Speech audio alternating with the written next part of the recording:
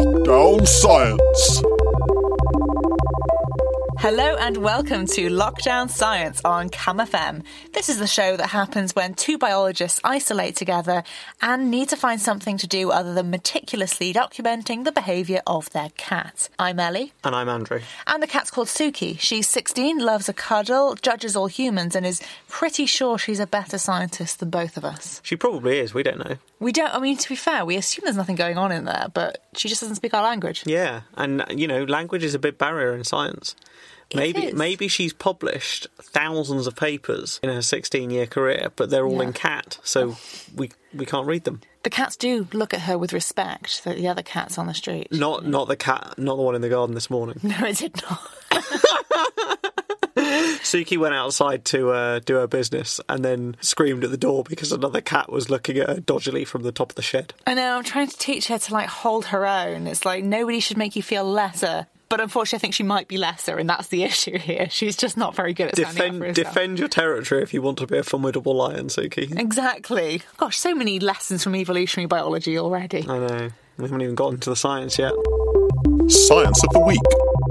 Well, it's time for our Science of the Week quiz, where I judge Andrew on the non-COVID science that's been in the news this week and see whether last week's score of literally 0 embarrassed him into revising or whether he has no shame. Judge is the right word as well. You really did judge me hard last week. I judge, so I'm beyond pretending I'm not judging you. I am judging you. So how are you feeling about this week? It didn't shame me into revising, if that's what you're asking. Good. So, Good. I don't know. We'll see. This is where that sort of nudge technique comes in, doesn't it? Shaming is the wrong way to get someone to do something. You should gently nudge them towards maybe not being terrible at a quiz each week. Yeah, we'll see how that goes. Anyway, let's see. I'm feeling optimistic. All right. Number 1. What has been built on Exmoor for the first time in 400 years? Think science-y, as in, it's... Well, really, in this podcast, think science-y. That's funny, because, I was going to go with, an art sculpture, because that's definitely our remit.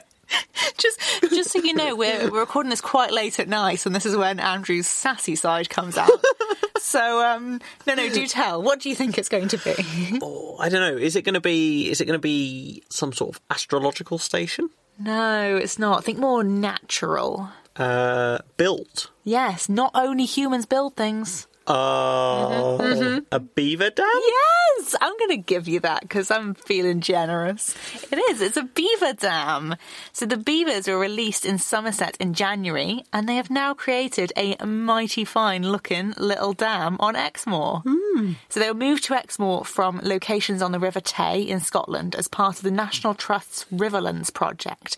And they're clearly doing well, beavering away, doing what beavers do best, chewing up wood, making dams. Yeah, and this project's been a success, hasn't it? Because the beavers that were on the River Otter, which was part of a trial, have been given leave to remain, or whatever it's called.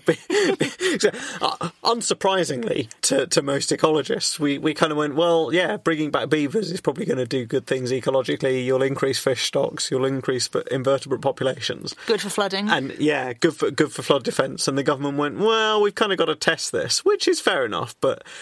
we like evidence. Yeah, but they seemed very sceptical about whether it was going to be a good idea. There was all this sort of, landowners and fishers are not going to like it. And lo and behold, even, people like fishermen who kind of went, well, what if it ruins the fish stocks? Have gone, oh, no, actually, it's improved them. Yeah. Which is great. We all love everyone loves a good beaver, all right? That's all I'm saying. Anyway, so they are native to the UK, but they went extinct in the 16th century because they were heavily hunted for their fur, meat, and... what other slightly surprising substance? This isn't going to count your total, but I want to see if you know this. What else do people hunt beavers for? I don't know, an oil secretion or something? Or... Yeah, I'll give you that. Okay. Castoreum, a yellowish, whitish, milky substance that beavers secrete from a sac near their tail and use along with urine to mark their territories. But do you know why anyone would want this beaver juice? Don't know, perfume? Oh, no, yes, you're right. Musk of... Oh, yeah. Really? Yeah. So, Eau de beaver. Eau de beaver, yes.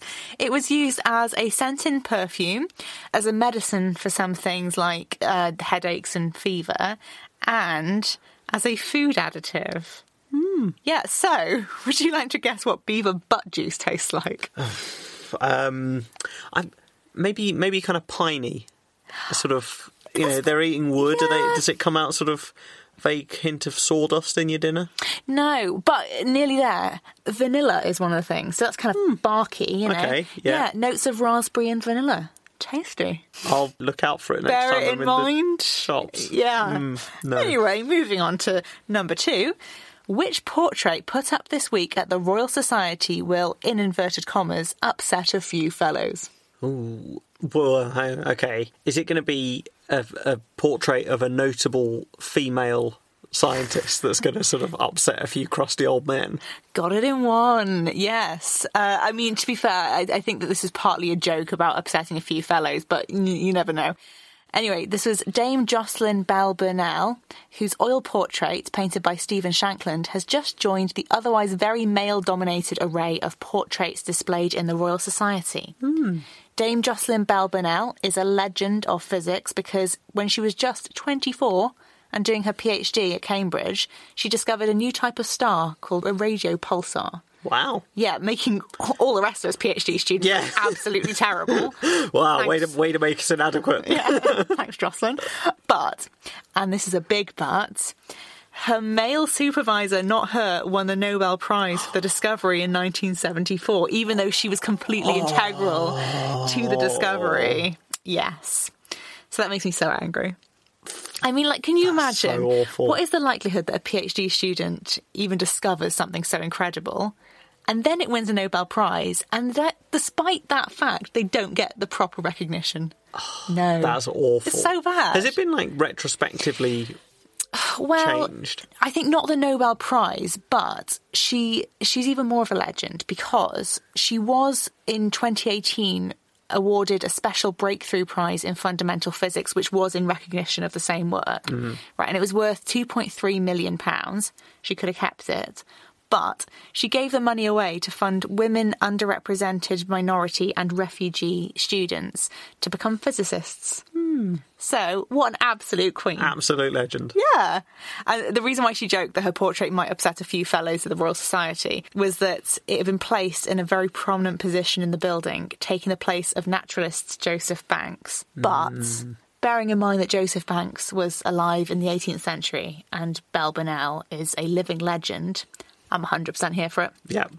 Number 3. On the 17th of November, the Ojuropa project announced that they had been awarded a €2.8 million grant. What is the main aim of the project? Ojuropa. Yeah. Okay. Is it... how much was the grant? €2.8 million. So the only thing I can think of with... I'm going to go Song of Europe of Europa. Oh, I see where you're getting that, but no. If they're being clever with the name. They are being clever with the name. Okay, so I was going to say, is it something to do with the moon, Europa? No. Oh, so many good puns from this. Ojuropa. Ojuropa. Oh, not Ojuropa. Well, it is spelled Ojuropa. Oh. I thought you might get it from Oduropa. Okay. No. Okay. What, smelly rope? Yeah, no, but smell. So I... Okay.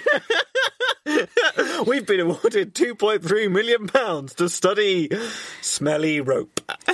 Smelly Europe is literally smelly Europe. Oh, it is? No, I'm not joking. Oh, okay. Yeah.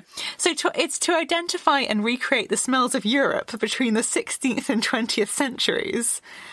I heard this and I thought, surely that's the smell of sewage and BO. No?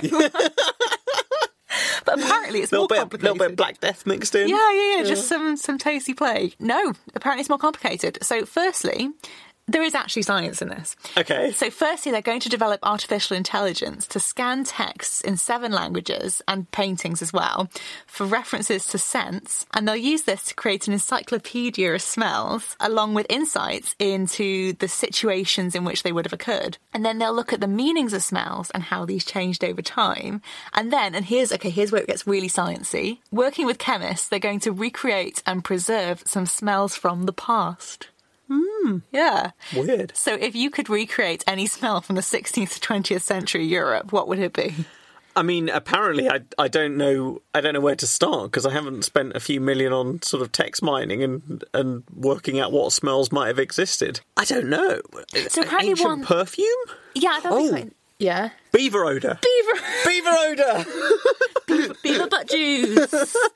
Apparently, this is actually it's quite complicated, right? So things like cigarette smoke, for example. Yeah. It's got a very long history of a smell, and it was thought of in different ways at different times. Sometimes it was thought of as quite disgusting.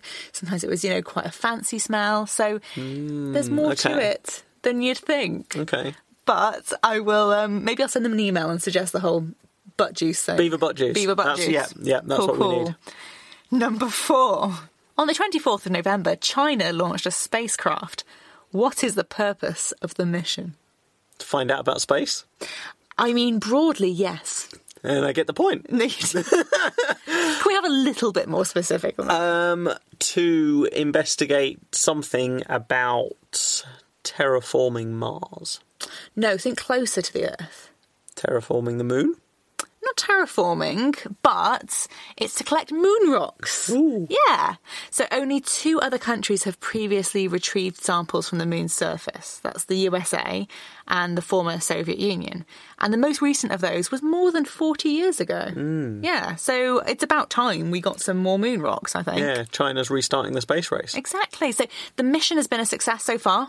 It landed on the moon's surface after a 112-hour journey, which is quite long. I mean, I don't really like a 7-hour flight, to be honest. But yeah, 112 hours.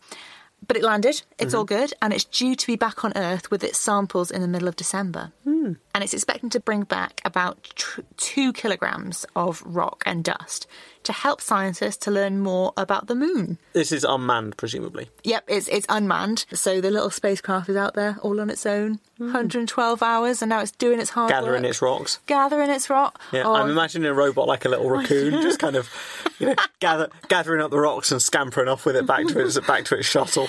that is also how I imagine it. Probably not how it looks. Probably not, but that's horrible. So yeah, it can tell us more about us, like I'm the one looking at the rocks and would know what to do with them. It's going to tell scientists. It's a rock. That is indeed a rock. Lick it? I think that's what geologists do. I think so, yes. Yeah. But it can tell scientists about the moon's formation and the volcanic history. And all of this just brings me back to the incredible fact that people have walked on the moon. Like, I know that happened in 1969. I probably should have got over it by now. But I wasn't alive then.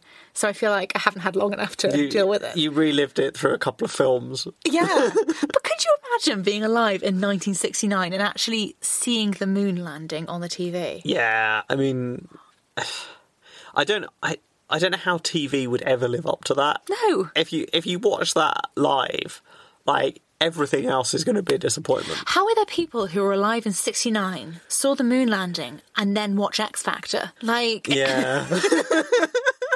what? I don't understand. It's just, I would not have been able to contain myself. I would have been like losing my chill, seeing someone walk on the moon. So cool. It is really cool. But I guess if we, in our lifetime, see someone walk on Mars, that will be a huge deal. Yeah, that'd be amazing. That could be our moon landing. Yeah. I don't think it's going to be that. But I think we'll see it. Yeah, I think there's a chance. Number 5. And this one's quite close to home. What important scientific documents went missing 10 years ago, but staff at the University Library in Cambridge have only just decided were actually stolen? Oh, I actually know this, as opposed to just making good guesses. It's Darwin's notebooks. It is. It's 2 of Darwin's original notebooks. Now, they were taken out of storage at the University Library at Cambridge in late 2000 to be photographed by the library's photography unit. And in early 2001, library staff noticed that the books were not stored where they should have been. So they assumed that they'd just been misshelved. So over the years, searches have taken place, but the university library is now run by a completely different team of staff. And they recently reviewed the situation and were like, yeah, guys, I think they've been stolen. That's probably not how the conversation went, but... Did they? I mean, presumably, back in 2001, they contacted the people who'd taken it out.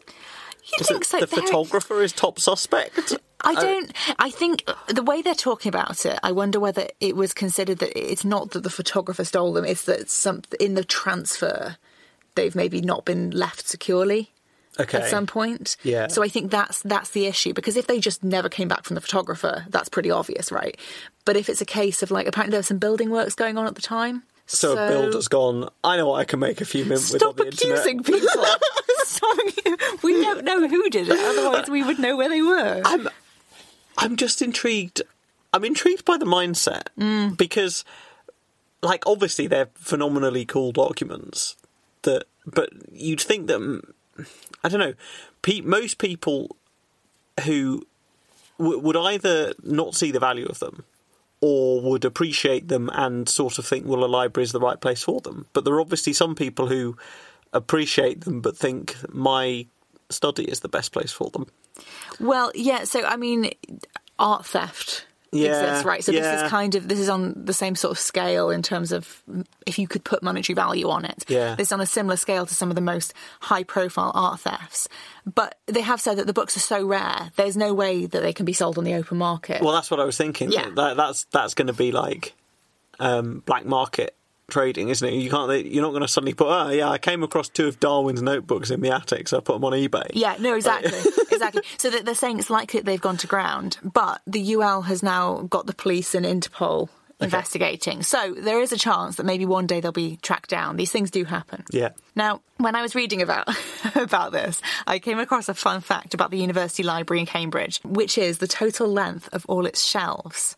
So for anyone who hasn't seen this building, the UL is just, I mean, it's huge, absolutely huge. It kind of looks like a giant old hospital-type building because it's got, like, a really high brick tower that basically looks like an incinerator chimney. And there's even a widely held rumour in Cambridge that it goes as deep into the ground as it goes up. I was going to say, I've heard that rumour. I tried looking it up. It's not on the internet. Yeah, but it is a copyright library. It is. So yeah, it's got a copy of every book ever published in the UK. Yeah, so it has around 10 million books, maps and manuscripts. Yeah. So it's enormous, right? So can you guess roughly how many kilometres of shelving does the UL have?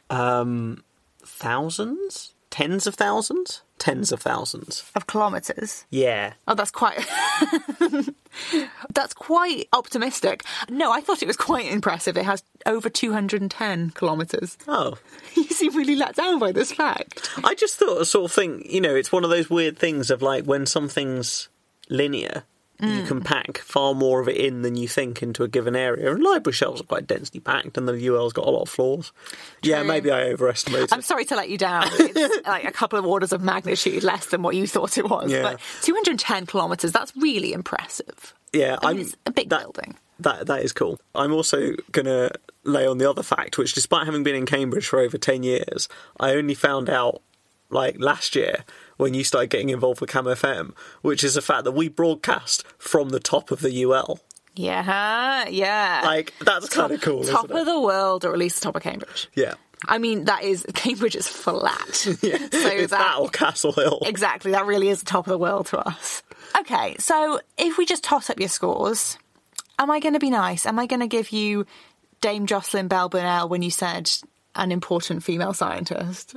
Yes, you are. Okay, yeah. I'm going to give you a beaver dam because it took a little bit, getting at you, but you did get that. Yep. I'm not giving you smelly rope for Odoropa. I'm not giving you fair. To find out about space. Oh, what? That was... That was insightful. I'm going to give you the manuscript. So that is a grand total of 3 out of 5. Yeah. Building on last week's spectacular 0 out of 5, I think we can all be proud of you. Yeah, I mean, it's better than I did in my first year collection, so... Journal Club. Well, it's time to share our favourite science papers we found this week. What have you got for us? My study this week is actually a listener submission. Ooh. I feel like I should have a jingle for listener submission just to make this even cheesier than it is. So thank you to Emma for this really weird suggestion, which is exactly the kind of thing we love here on Lockdown Science. Now, platypuses, platypi, platypodes, whatever you want to call the plural of platypus, we can firstly agree they're weird, right? Yeah, super weird. They're mammals, but they lay eggs. They produce super antimicrobial milk that oozes straight out of their skin rather than having nipples. They've got a bill and webbed feet like a duck, but a tail like a beaver. And to top it all off, the males have venomous spines on their hind legs. So they're badass, basically. They're not just any mammals, they're a specific type of mammal called a monotreme. What can you tell me about monotremes? They're the only mammals that lay eggs. Mm-hmm. And so they're sort of the outgroup to all other mammals because they're sort of mammals without having evolved all of the features of mammals. Yeah, they don't have proper mammary glands, right? They're basically sweating milk and laying eggs. So the fun thing about, I mentioned the antimicrobial milk, basically it's so antimicrobial because, they just sort of sweat it out of their skin. And the good thing about nipples is that, that's a weird way to start that. The good thing about nipples, one of the good things about nipples is the fact that because it's all very sort of concentrated, a baby can kind of put its mouth around it and it's a relatively sterile environment. Yeah. Whereas if you just sweat milk, it's getting all mixed up in your actual sweat, all the mud you've rolled around in, whatever. Yeah, your fur. So it's pretty gross. So the way of getting around that is that they have quite antimicrobial milk, which sort of compensates for how disgusting and, microby it is. Yeah. Which is a really fun adaptation. And as someone who works partly on antimicrobial exudates, very excited for me. So, kind of your niche. Kind of my niche. So, we knew all about this general weirdness around platypuses, but fresh new ridiculousness has emerged about them recently. So this week I've been reading this study sent to me by Emma, which is Anik et al., titled Biofluorescence in the Platypus. I think I've given it away by the title, haven't I? Yeah. That's right. Platypuses are biofluorescent. That's awesome. I know. Why? I'm going to get on to why, actually. But okay. First of all, biofluorescence is where organisms absorb short wavelengths of light and give off longer wavelengths. As a teenager, did you go to those UV parties? Yeah. They were so cool in the noughties. But yeah, if you've ever gone to one of those UV parties, you'll know what this looks like. We often can't see this biofluorescent effect without any special equipment, like a black light. So going back to the UV party analogy, before you go to one of those, you tend to put on these streaks of fluorescent paint. They might have a bit of colour in normal lighting. But then you go to the party where they have a room lit with mainly black lights, and then you just absolutely glow. Now, that's because what we call black lights are actually lamps emitting light in the UV wavelength of the light spectrum. That is, light with a wavelength shorter than visible light. And the special paint you're wearing contains phosphors which absorb the UV light and convert it into light of a longer wavelength. That is, visible light. Some people are probably getting sweaty flashbacks from GCSE physics now, so let's just head back to the platypuses. I thought you were going to say sweaty flashbacks from the UV parties. Oh, that too. Well, anyway, just terrible life choices. Even my GCSE physics was a better idea. Anyway, essentially, it's been found that platypuses, which appear brown under normal wavelength visible light, like a standard torch or the sun, actually glow blue-green under a black light. So weird. Yeah. So presumably that means that they can see in ultraviolet? Yeah, so we're going to get to this as well. But first of all, I want to bring up the really awesome reason why they found this out. So the authors of the study actually found this because they had earlier discovered that flying squirrels glow under UV light, and they were checking their museum flying squirrels to see whether they still do the same thing when they've been long dead. Okay. Spoiler alert, they do. Yeah. But then they were like, hey, let's just test the platypuses in the museum too. And they also glowed. If this was you, would you just be running around the museum with a black light, just being like, do you glow? African elephant? No. Do you glow hedgehog? No. Coati? No. Platypus? Ooh, yes. I'm really intrigued by, right, so they're actually working on flying squirrels. Yeah. That's quite a leap, if you'll excuse the flying squirrel-based pun, from platypi. So platypuses, I believe. Right, okay. But can I just make a point here? Platypus is actually a sort of Latinized Greek. So if we did want to be smart about it, yeah, the pus on platypus comes from the ancient Greek word pus. Yeah. So it would be platypodes, not platypi. Okay. All right, then, the platypodes. Okay, cool. Just so we got that straight. Spot the classics nerd here. Thank you. So it's quite a leap between flying squirrels and platypus. So did they really go, well, we know that flying squirrels glow, so, platypuses are weird, so maybe they're the most not? likely to glow? Or did they actually do what you just suggested and run around the museum at night just going, let's see what glows? So I really love that idea.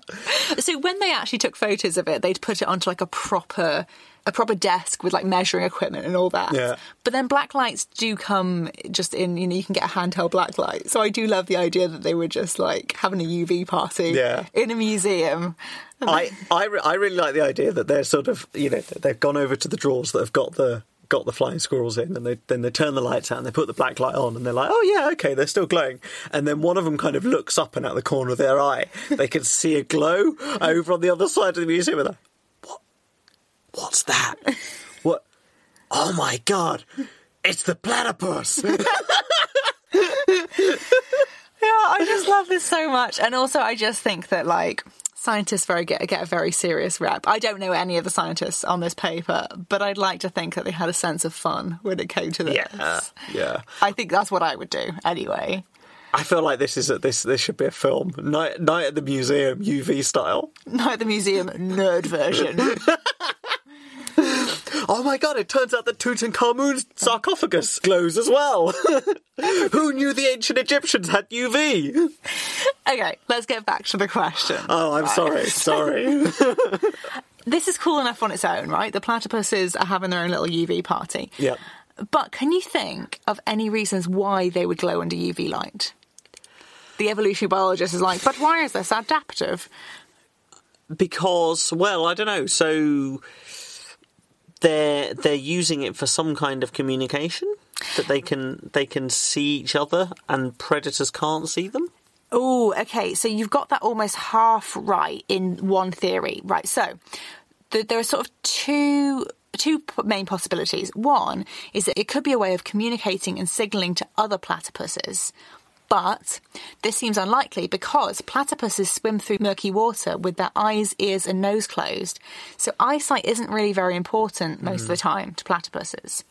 Interestingly, they mainly sense the world through mechanoreception, which for platypuses means like changes of pressure and the motion of other things around them. Yeah.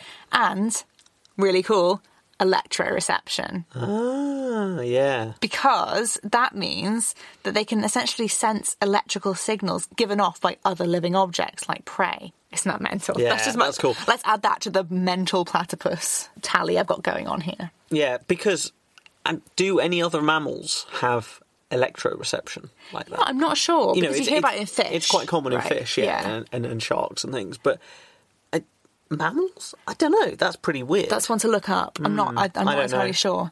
As I would say to my students, I'm going to check that and email you back. Okay, we'll expect an update on the next episode. Why, thank you. Anyway, so it doesn't seem likely that biofluorescence would provide much of a benefit for sensing other platypuses. So another more likely reason, according to the paper, is that they use it to avoid predators. So lots of animals, as you've already said, unlike us, can see UV rays. So by absorbing the UV rays hitting them and then emitting them at a longer wavelength, platypuses could blend into the background more and avoid predation. Oh, okay. Yeah. So it's actually a camouflage rather than a signal. Exactly. It could well be a camouflage. Interesting. I mean, alternatively, maybe it's not adaptive and it's just an ancestral quirk that they've never lost. Who knows? Yeah. But anyway, the authors say that field-based studies are needed which document biofluorescence in living platypuses and determine what their ecological function is along with that. Because at the moment, it's just been done in museum specimens. Yeah. There has also been another paper that was out fairly recently which noted that recently dead platypuses, so there was one that was found as roadkill, that also biofluoresce. So it's not just like a thing that happens in museums. Right. Yeah, it's not just because someone went around the museum beforehand and painted all the platypus. Exactly. No, so it happened to one in nature as well. But unless we can see them exhibiting it while they're going about their daily little platypus lives, we can't entirely understand what the ecological function of it is. Yeah. So basically, I guess what my takeaway is that nature is bizarre and platypuses are just one of the most fantastic examples of this. Yep. I don't know why people need to believe in the paranormal when we have such crazy, unrealistic species here on Earth. Like, it's not even just platypuses that display biofluorescence. It's like it's been found. Squirrels. Flying squirrels, yes. And it's also been found in like everything from fungi to corals to arachnids to amphibians. Yeah. Basically, the natural world is having one massive UV party that we're not invited to. Feel kind of left out. I do feel kind of left out, although if it's anything like the ones that I went to in sixth form, I think I'm fine, Maybe actually. it's best avoided. Best avoided. Anyway, on that lovely note of my misspent youth, what have you got this week? So, if you remember last week, we discussed how tickling a weeing wombat might aid conservation. I will never be able to forget that, yes. Yeah. For those of you who haven't heard last week's podcast, that's a teaser to get you scurrying back to find it on Apple. Scurrying like a wombat. Scurrying like a wombat. But before you go and look it up, wait till the end of this episode, because this week we're going to ask, what can giving an alligator helium tell us about evolution? I'm so glad scientists do these studies. Please do tell. Okay, so fairly obviously, vocalisations are a really important means of communication in animals. Yep. Yeah. So lots of animals use sounds to communicate information, whether that's about the location of food, a warning of danger, or to tell one another to, naff off. Right, yeah, I know that one well. Yeah, and Suki does it a lot, actually. And of course, lots of sounds are used for sexual communication, singing to attract potential mates, calling to deter rivals. But the structure of these sounds are also known to be important because they communicate information about the animal. So songs that are intricate, for example, are harder to learn, and this is thought to indicate the quality of the caller's genes. That's why they're impressive. But another important physical trait which animals might want to convey information about is their size, because size is often correlated with strength and therefore dominance when it comes to either competing for food or for mates. And so larger animals are often biologically fitter. So can a vocalisation tell you about an animal's size? The answer is yes. Well, sometimes. So different components of a sound can be produced in different ways. Some of those components are determined by the structure of the body part that produces them, such as the frequency of pulses from something vibrating, or the effort which an animal puts into it, such as the volume. So if you just use, say, volume as an indicator, then an individual can just shout louder. Yep. And that sort of, can mask the fact that actually they're a bit smaller. But other components of sound are determined by vibrations of the air in a chamber, such as the vocal tract. And this is harder, or actually probably impossible, for an animal to kind of fake. So a larger chamber has a lower resonant frequency, and that means that bigger animals can produce deeper sounds which are simply beyond the reach of smaller individuals. Okay. Yeah, so if I were an alligator, I could only produce rumbles at a sort of medium frequency. You wouldn't be able to get like big earthy rumbles. Yeah, big deep things, yeah. And actually at this point, so alligators, we're going to kind of come on to them more, but they do some really cool rumbling. And they do these like sub-frequency rumblings where they get the water to vibrate on their backs, which is really, really cool. Yeah, like a little natural jacuzzi. Yeah, exactly, yeah. But it's actually a really important means of communication. But anyway, so these sounds which are impossible for smaller individuals to replicate are what are known as honest signals, because only a truly large animal can produce it. And in mammals and birds, these honest vocal signals are known to be used, but they're not previously, in 2015, been found in other groups, such as reptiles. Okay, so this is a 2015 paper. This is a 2015 paper. It's not a... It's just something fun you found this week. Yeah. Okay, so we've got it in birds... So was it birds, mammals? Birds, mammals, but not reptiles. not reptiles. Okay, yeah. So how do you test how different components of sounds are being produced and understand whether they might be honest signals? I don't know, and I think I'm going to regret asking. Yeah, well, this is where it gets fun. Okay. Because it's not just the size of a chamber which determines its resonant frequency, but also the composition of the gas that it's filled with. So in nature, this will just, of course, be normal air. 79% nitrogen, 21% oxygen. It's a broad approximation. And that gas will always have the same frequency because the sound travels through it at the same speed.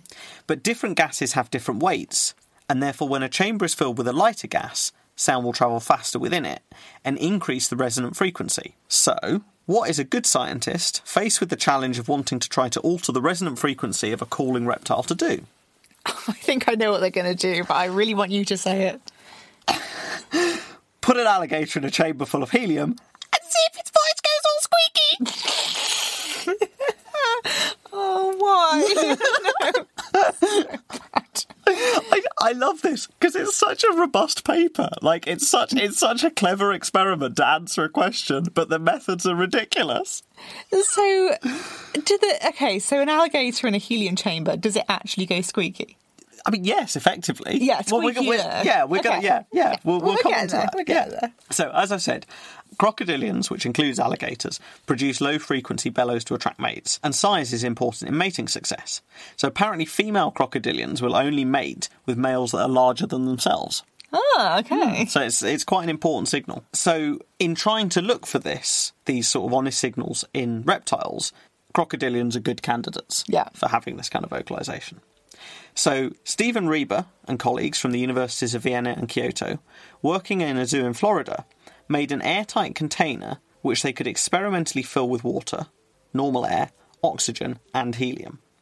And this is quite there's some really detailed diagrams of how they made this. So that essentially the chamber had to be a vacuum. It's got to be big enough to contain an alligator. Yeah. And it's also going to have all of these vents going in for the different things and a drain at the bottom so they can let water out as well as in. This is not your DIY fieldwork project. Well, I don't know. I mean, it might have been DIY, but it was some elaborate and very careful DIY to make a fully functioning piece of scientific equipment. DIY by people who know what they're doing. Yeah. Having made this chamber, they put an alligator inside and induced it to bellow by playing recordings. So they played recordings, I think it was of the alligator's own bellows, and just kind of tricked it into bellowing back at them. So first they did this with normal air in the chamber, and they recorded the sound.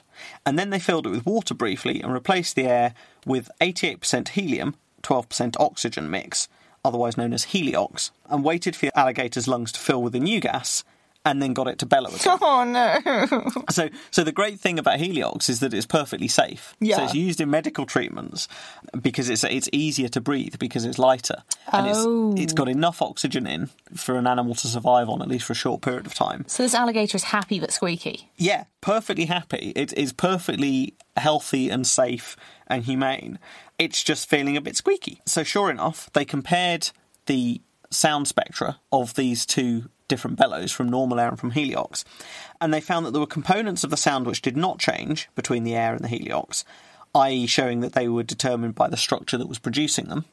Okay, yeah. And then they also found components which were at a much higher frequency in the heliox than they were in the air, i.e. resonant sounds. Mm-hmm. So like in a person's voice, it still sounds like their voice when they're on helium. There are still like tones which are specific to them. Yeah. But it's squeaky, so it's probably a similar kind of thing. So someone might speak with the same rhythm, for example. Yeah. Like you're something about the way that you produce your sounds, the way that you move your mouth around, is going to determine sort of the rhythm and the accent, maybe. Yeah. But there are fundamental parts of it that also change. Yeah. So crocodilians do appear to be using honest signals to communicate. Yeah. Interesting. Pretty clever experiment. But I promised you something about evolution. Yes, bring it. So, as I said, these types of sounds have only previously been proven in birds and mammals, so their existence in reptiles is pretty interesting. Yeah. And birds and crocodiles share a common ancestor, and they, all birds and all crocodilians, are the only living members, albeit quite a lot of living members, of a group of animals called the Archosaurians, which also includes all extinct dinosaurs. So what I'm hearing is that Jurassic Park should have had one of these helium chambers. Yes. Yes. So that's not what the authors say. Okay. The authors say this raises the possibility that resonant frequencies might have played a role in dinosaur vocalizations. So it could have been an important indicator of science, which is also pretty cool. But like you, it immediately made me wonder how effectively you could give a T-Rex helium.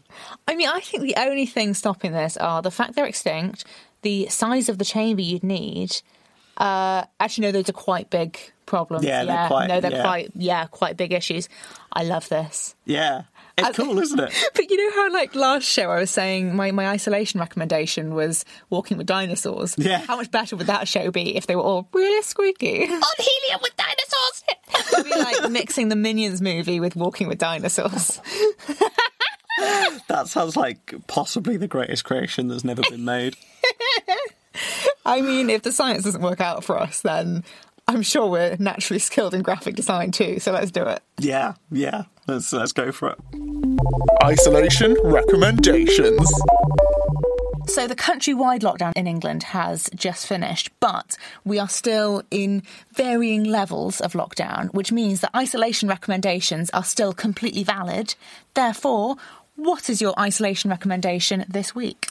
Well, I'm going to go very close to home with this. Mm-hmm. So, is it try and find the UL's missing Darwin notebooks? Yeah, everyone, get on the internet, do your research, look on the black market, see if you can find Darwin's notebooks.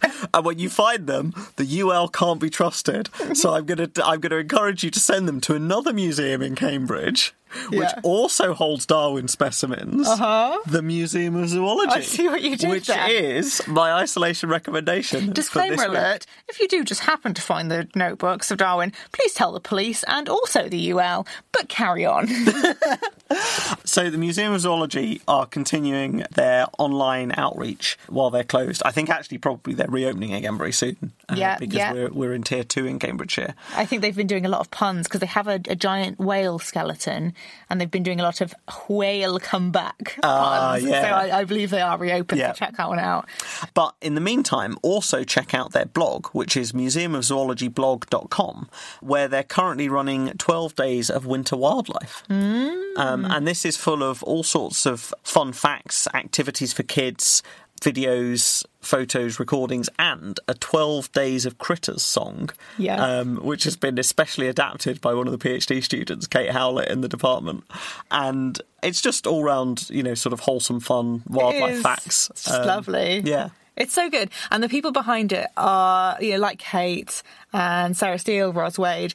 They're just all really good at what they do. They're really good at making outreach accessible whilst also being really fun and wholesome, and really informative and really exactly, and just really good. You're learning without realizing you're learning, and that's the best kind of learning. Exactly. Basically, I love this. It's really nice, and although it's kind of got kids in mind, I guess, so that kids find it accessible, it's definitely also interesting for adults. I definitely say that even if people already know quite a bit about wildlife, they'll find out fun new facts as well. And I know they're going to do some features on different groups of animals, some top tips for going and looking for wildlife in the winter, which, at this time of year, there's a bit less encouragement to get outside sometimes. It's, it can be a bit grey and cold, but actually there's loads of cool wildlife out there. And especially this year, right, when we can't really go into places in the same way as we used to. Get out there. Yeah. Go outside. Yeah, we can't go and, have Christmas meals with friends, so let's go for Christmas walks with friends instead and go outside. That's a good, I like that isolation recommendation. We should definitely give them publicity, 100%. So that's museumofzoologyblog.com. Yeah, so what's your recommendation? Well, I know that I usually recommend Twitter or Instagram accounts or TV programmes, but this week I'm going rogue. Oh. I'm going to recommend a book.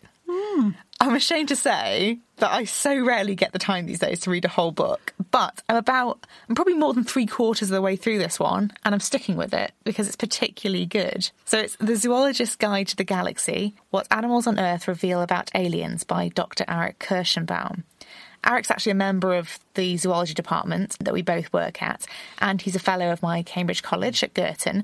So I've known that this book was coming out for a little while now, and it's such an outside-the-box concept that I've been genuinely looking forward to it. And actually, it's even better than I thought it was going to be, or I'd hoped it was going to be. So from hearing the title, The Zoologist's Guide to the Galaxy, you might be thinking, what could a zoologist tell us about aliens? But Eric's decades of research have focused on the evolution of animal acoustic communications. And this is in animals as diverse as hyraxes, dolphins, wolves. And in this book, he shows that by looking at the underlying principles of biology, so things like Darwinian evolution, as well as physics, and how these have shaped animals on Earth, we can go a long way to hypothesizing what kinds of adaptations would be possible, or at least probable, on other planets. So would aliens also use resonant frequencies? There's a whole, I'm not going to give anything away, but there is a whole section on communication. Yeah. So definitely, that's a good question to ask, but I'm going to do that whole thing of, you'll have to read it to find out. It's a really fun book. So it basically uses these like serious scientific principles, but then explains them in a really relatable way. After we were just chatting about Museum of Zoology doing a similar kind of thing. But I feel like that's the best kind of science. It's like you're learning, but you don't feel like you're being sat down in a classroom. Yeah. So it includes like crazy examples of how, these principles, like evolution and physical principles, how they play out on Earth. So instead of the book getting bogged down by dry theory, its tone is kind of playful and inquisitive. He discusses how what we see on Earth might tell us about aliens, about like how aliens might communicate, move, interact with each other, how clever they might be.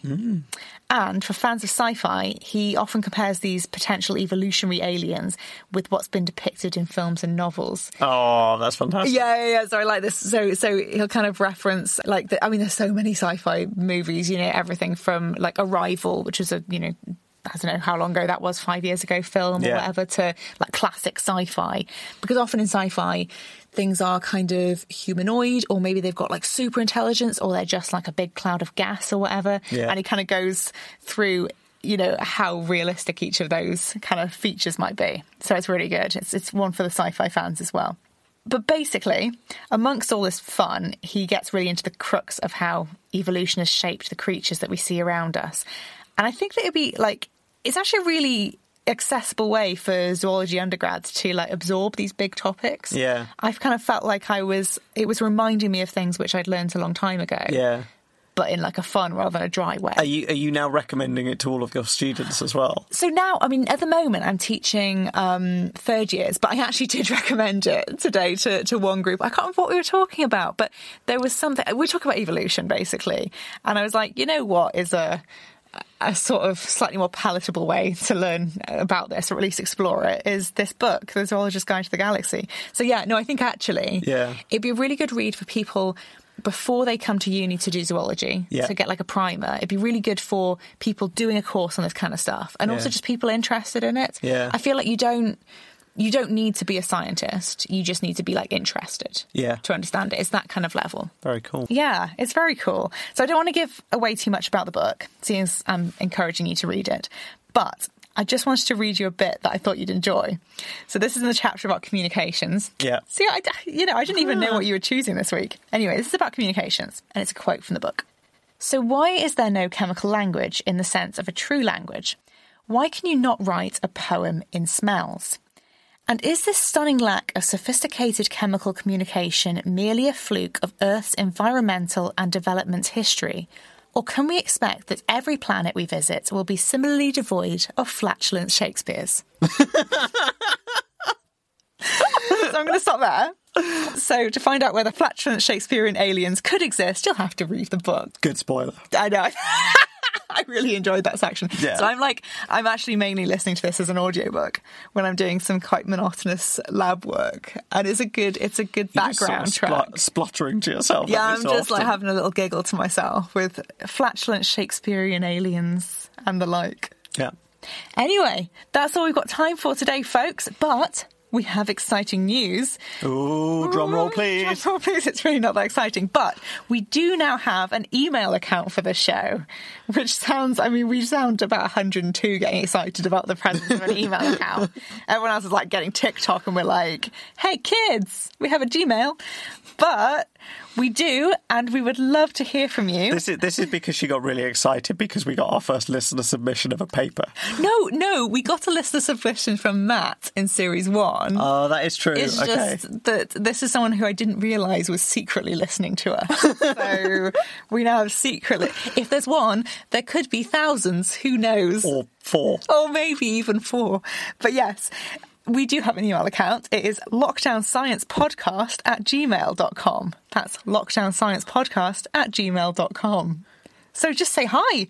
Just send us an email. Send us tips for funny science you've come across, or just tell us what you want to hear on the podcast. We're not fussy. Isolation recommendations? Yes, yeah, exactly. We'll take them for us as well as for the listeners. Exactly, yeah. You can spread the love to us and to your fellow listeners. Just drop in and tell us what you think of the podcast. Just be kind of nice, I guess. That would be. Yeah. Please don't send us abuse. No nudes. No nudes, please. This is a clean podcast. We're going out on Cam FM. It's a family show. It's a family show. No swearing here. But yes, we'd love to hear from you. lockdownsciencepodcast@gmail.com. Please, I set it up. Don't make this in vain. Okay. But of course, it's not just email that you can use to get in touch with us. There's still the old form, I guess. Is this old form? Are we going? Is this like Back to the Future? I'm not sure what Twitter account says. But you can still find us on Twitter. I'm at Andrew_Bladen. And I'm at Eleanor_Bladen. And yeah, you can just, if you really hate email for some reason, you can also follow us on there and say something to us. Yeah. And don't forget to tune in 2 weeks' time for the next episode of Lockdown Science on Cam FM. We'll see you there.